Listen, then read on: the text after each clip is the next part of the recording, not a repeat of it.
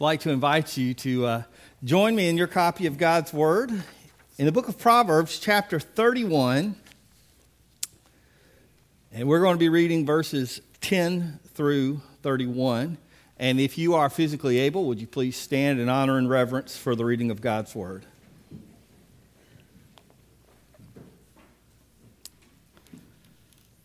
Proverbs 31, beginning in verse 10. A wife of noble character, who can find? She's worth far more than rubies. Her husband has full confidence in her and lacks nothing of value. She brings him good, not harm, all the days of her life. She selects wool and flax and works with eager hands. She is like the merchant ships, bringing her food from afar. She gets up while it is still night. She provides food for her family and portions for her female servants. She considers a field and buys it. Out of her earnings, she plants a vineyard. She sets about her work vigorously. Her arms are strong for her task. She sees that her trading is profitable, and her lamp does not go out at night. In her hand, she holds the distaff and grasps the spindle with her fingers. She opens her arms to the poor and extends her hands to the needy.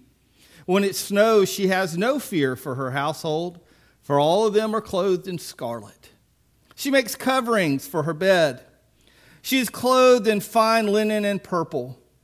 Her husband is respected at the city gate, where he takes his seat among the elders of the land. She makes linen garments and sells them and supplies the merchants with sashes. She is clothed with dignity and strength. She can laugh at the days to come. She speaks with wisdom, and faithful instruction is on her tongue. She watches over the affairs of her household and does not eat the bread of idleness. Her children arise and call her blessed. Her husband also, and he praises her. Many women do noble things, but you surpass them all. Charm is deceptive, and beauty is fleeting. But a woman who fears the Lord is to be praised. Honor her for all that her hands have done, and let her works bring her praise at the city gate. Let's pray. Lord, we thank you for this wonderful book of wisdom you've given us called the Proverbs. And Lord, we pray that today as we examine this passage from Proverbs 31, that we will learn more about how to be wise, how to pass on wisdom, how to live out wisdom in our lives. God, we pray and we ask all these things in Jesus' name. Amen. You can be seated.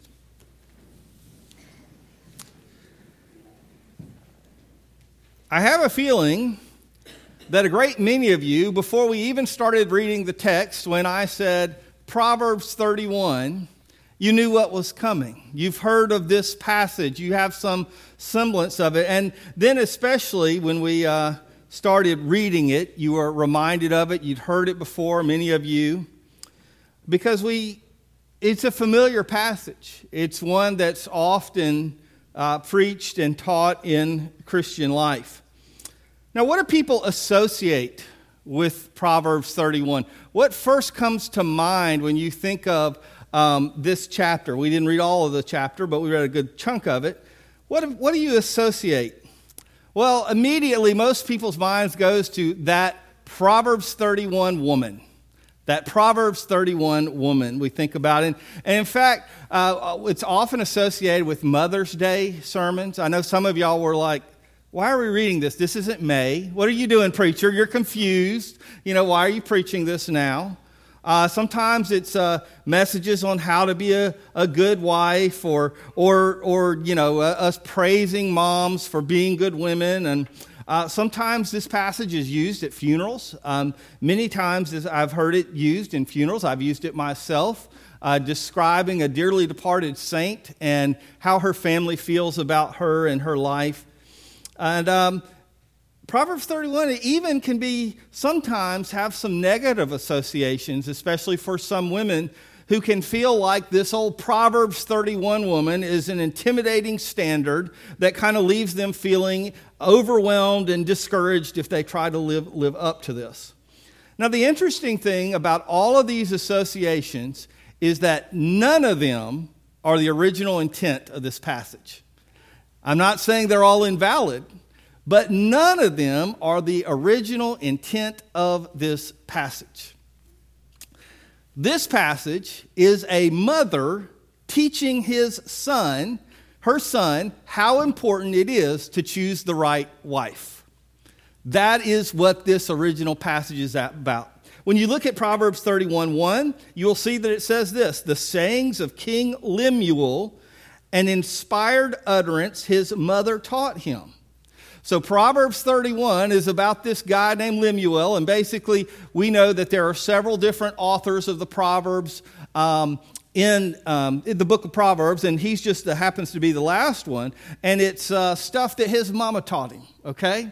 And if you go through those first 9 verses, it's some very good general advice for a king. He talks about, hey, she tells him, don't spend all your time chasing women, and don't spend your time in the bottle. You know, so that's not a good thing for kings to get wrapped up in, all this stuff of the drinking and getting caught up in the carrying around. And then finally, she urges him and says, hey, you need to make sure that you stick up for the little people. You need to make sure that you ensure justice, okay? And so that's those first 9 verses, what they're all about. And then we come to this final passage here, Proverbs 31, 10 to 31, that we read. And there is this poem here. Now, we can't tell that in English. This is why it's really good to have a good study Bible that can tell you this, because they just can't really show us in English what it looks like. But in Hebrew, this was a poem. In fact, it uses 2 different forms of poetry in the Hebrew. The first is I just completely forgot what you call it. Anyway, it's where you use the first acrostic. You use these letters of the alphabet, and some of you are familiar with Psalm 119, and it kind of does that. It'll start off the first psalm. First few verses are Aleph, which is the beginning letter, like our A of the Hebrew alphabet, and they'll go on a few more verses. It'll go on to Beit, and then Gimel and Daleth, and that's all that I remember from Hebrew class. So I can't go any further, but this kind of does a similar thing, just in a much shorter thing. So we know it's a poem because of the way it doesn't show up in English, but in Hebrew it's a A, B, C, D kind of thing. And then the other thing about it is that it's a Hebrew poetry form of it known as a chiasm, and it's basically you start off with a point and you work all the way to your big main point in the middle, and then you kind of come back and you echo what you set up here. But your biggest and greatest point that you're making is in the middle. And for us, it's in verse 23. Her husband is respected at the city gate, where he takes his seat among the elders. So her big point, when she starts off in verse 10, talking about a noble wife and finding her, and then closes in verse 30 and 31 about honoring her for all she's done. But her point is in the middle, that if you find the right wife, things are going to go well. Talking about being seated among the elders at the city gate, that is, you are going to be, if you find the right life partner, son, it's going to bless you. As she's successful, you're going to be successful. Today we have a saying, happy wife, happy life. Well, here the sentiment is excellent wife, excellent life. If you find a woman of quality, if you find a woman of value, then your life is going to be better than it ever would have been. Now, since we've said here the original intent, or let me say a little bit more clearly, the original audience for this passage was for young men or mothers teaching their sons of what to look for in a woman, does that mean that this is really irrelevant for the rest of us? If we're not young men, or if we're not moms with sons, are we just to say, check out now and say, what do I really learn from this? Absolutely not. Scripture has principles which can be applied to whomever. Every part of God's Word is valuable. That's what Paul tells Timothy in 2 Timothy 3:16 when he says all Scripture is God-breathed or inspired and is useful for teaching, rebuking, correcting, and training in righteousness. Every bit of God's Word is useful somehow. There is not one single unuseful bit. Sometimes we have to work a little bit harder to understand what's useful about it, but all of Scripture is useful. And we can take what we learn, and sometimes things can be applied very directly, even if we were not the original audience. For instance, we know that the Ten Commandments were given to the ancient Israelites.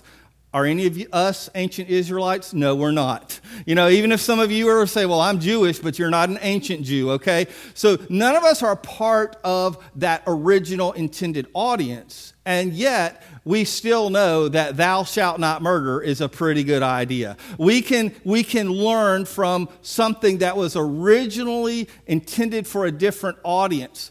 But we have to know that sometimes as we take these ancient truths of Scripture, sometimes we have to consider that things might be slightly different. There might be a little bit different application for us because we live in a different time. For instance, Paul makes a command 3 different times in the Scriptures, not just once, not just twice, but 3 times in the book of Romans, in the book of 1 Corinthians, in the book of 2 Corinthians.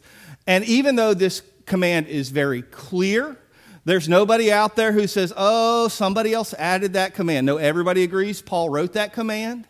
There's no big, huge theological thing in it. Do you know what? I've never seen any church which directly, literally follows this command.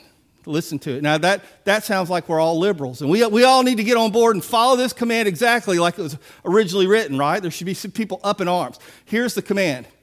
Greet one another with a holy kiss. What about that? Do you know that I've never been to a single church, Baptist, Presbyterian, Methodist, none of them practice greeting one another with a holy kiss. And you know why? Because we understand that would not be welcome. That would not be holy. It would, especially in the COVID era, it's more like a holy wave, right? Okay? But what we've done pretty naturally is we've taken what Paul said as he's teaching us to show love and kindness to others, and we've translated from the ancient time to this time. And so for us, a holy kiss is a holy hug or a holy handshake, a holy fist bump, whatever. We have our ways of understanding that same principle of learning how to take what was said in the ancient world and take it into today's world, okay? So here's the thing about this very awesome, really incredible passage. Now, first of all, the most direct application for us today is going to be the one that is closest to the original audience and the original intent. So guess what? Young guys who aren't married, you should be looking at Proverbs 31. You may have heard all your life that this is a woman's passage. This is something that moms or wives or women should be looking at. Actually, this is a passage that is for young unmarried men, teenage guys, young guys, anybody who's not married but thinks they may get married. This is a great passage for you as you look and as you learn and think about what would God have for me in a future spouse. Okay? Now, again, I brought up that example about the holy kiss thing because, if you go out and you say, well, I'm finding a woman, but she better make coverings for the bed and be clothed in linen and purple. That's not exactly, you do have to do a little bit of translating. But if you go through, and again, a good study Bible will help you understand the original intent and what they were doing in this ancient world, you're going to get the thing that, hey, an excellent woman is one who's industrious. She's one who has builds up trust. One of the things that really translates directly, and we don't need to have a lot of explanation, is verse 11. Her husband has full confidence in her. So, guys, if you're looking for a bride, one of the things you need to look for is someone that you can absolutely trust. All right, and we're not going to go through every single one of these, but I'm just saying, here's a direct thing for young guys. Look at this and see the biblical wisdom that King Lemuel's mama gave him of, son, here's what you need to look for. And here's the interesting thing. Even though this was given from a king's mother, she gave kind of more ordinary folk type thing. She didn't say command, from the castle and do that. She talked about just working and living and loving and being trusting. So that's the most direct application. Now then, really close there is the application for parents. Moms and dads who have a son. Have you ever talked to your son about, son, what are you looking for one day? What do you want to see? What do you want to have on your radar? And you might sit down and you might have them, well, let's talk about verse 30, son. Charm is deceptive and beauty is fleeting, but a woman who fears the Lord is to be praised. What do you think that's about? What do you think? Why is that important? Because if you got a few years on you, you know why that's important. You understand that more than a pretty face is required. Now, how else do we apply this? We can certainly apply it in general, the idea of some traits of excellent women. So is it appropriate in your mom's funeral if you had a part of this read? Absolutely. Because if you believe she was that Proverbs 31 type of gal and she lived that type of life that her family praised her and other people respected her, that's awesome. That's another way to apply. But I'll tell you, taking this, and not just with your sons, but also with your daughters and granddaughters, letting them go through and say, now this was from a mama to her son, but what if it was from a mama or a dad to her daughter? Let's think through this. Let's use a little bit of sanctified imagination. Let's kind of work out the details here. What do you think that they would have proposed for a young lady to look for in a husband? And you can take this scripture and the same type of principle. I'm pretty sure that a hardworking man is pretty important, just like a hardworking woman is. I'm pretty sure that being able to trust your husband is just as important as a husband being able to trust the wife. And there may be some things that change just a little bit, but you tease this out, you work through it, you talk through it, and you help your children and grandchildren understand. God didn't say just go out there and get hitched with the first person that looks good and tells you they're a Christian. But there is actually some character qualities that you ought to be looking for, because you are created as a person of worth and value, and you are worth it finding that person that's special for you. We look at this, and again, it's one of those things where, there's a reason that over time the church has had creeds and confessions, and they've changed. They didn't just have one at the beginning and then, no, we have this at the beginning, and this doesn't change. But our understanding of Scripture will often change over time.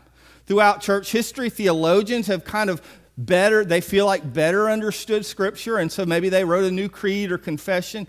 And you and I as believers, if we're looking for wisdom from God, we've got to be able to come to God's Word fresh and new.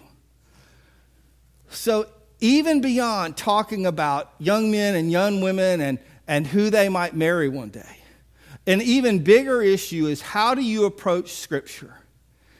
Maybe you've heard it taught one way your whole life, or you've just kind of assumed, you've kind of taken for granted certain words. You've read that language, but you've never thought much about it.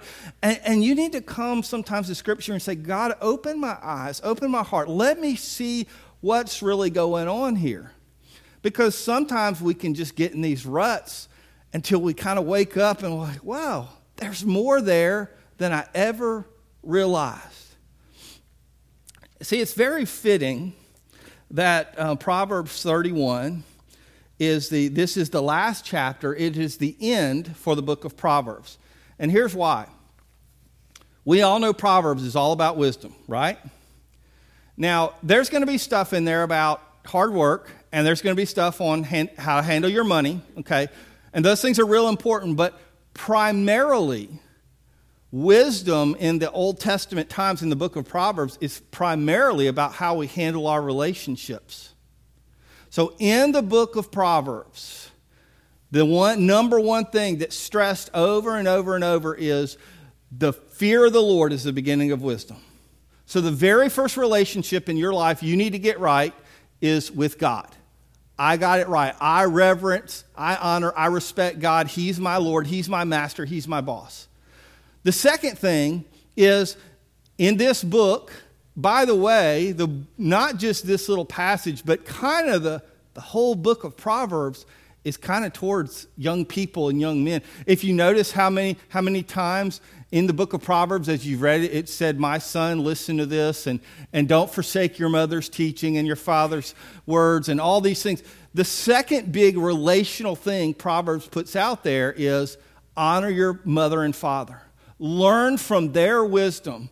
Learn from their successes, learn from their failures, but honor your mother and father and learn wisdom from them. So first God, second the parents and those parental type, those mentors, those folks in your life who've lived a little bit more than you have and they've done well, or maybe they haven't done so well, but they've learned from where they didn't do well. Learn from them, honor them.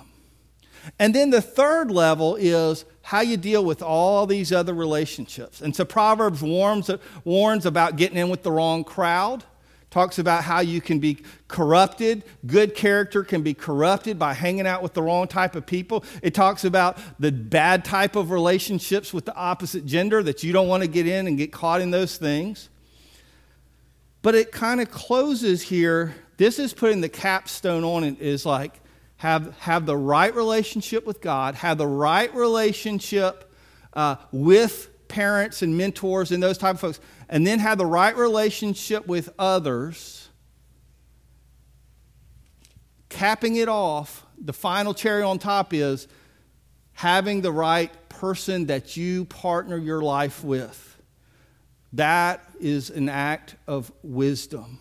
And if you follow the ways of wisdom, the book of Proverbs says, your life can be blessed. Your life will be blessed. Do any of us do any of this stuff perfectly? No, not at all. That's why I was really sad when I was thinking about that. Occasionally, Proverbs 31 is a negative thing for certain women because they feel either it's other people or even themselves, they beat themselves up because I didn't live up to that, all these descriptions perfectly. Well, first of all, some of the descriptions don't even make sense anymore, 2,500 years later. But the other thing is, in Scripture, we're given pictures of what we're to strive for and what we're to work for. Remember we said this is a poem? It is an ideal. In fact, the mom started beginning like, this wife of noble character, who can find her? She's like, this is kind of the elusive thing. This is the greatest woman of all time, and I'm going to paint the picture of her. And none of us, ladies, none of you will perfectly match up in every way, but that's okay. It's just like when every year when we go to announce, hey, we're going to be selecting new elders this year. And we talk and we bring out the qualifications of elders in Scripture. In other churches, we don't have deacons as well, but other churches have deacons. Some have elders and deacons. And in every church I've ever served at, when we've looked at folks that other folks that the church has prayed about and said, yeah, they would make a great elder or they'd make a great deacon. You know what happens so many times? That this person will say, I just don't feel like I live up to that. And the idea is, well, none of us do. There'd be no preachers, there'd be no elders, there'd be no deacons, there'd be nobody but Jesus is perfect. But it's good to have a roadmap. It's good to have a guide that tells us, here's what we're shooting for. And Scripture gives us so many of these. So, Proverbs 31. It was the queen mother, that is the king's that king's mom, it was her guide to brides. It was her guide to telling her son, here's the kind of woman you want to find. That you and I can take that and we can learn so much about the kind of people that we should be and the kind of people that we should guide our children and grandchildren toward living their lives with as they look to marry one day. Pray with me. God, thank you for your word. Lord, it's amazing.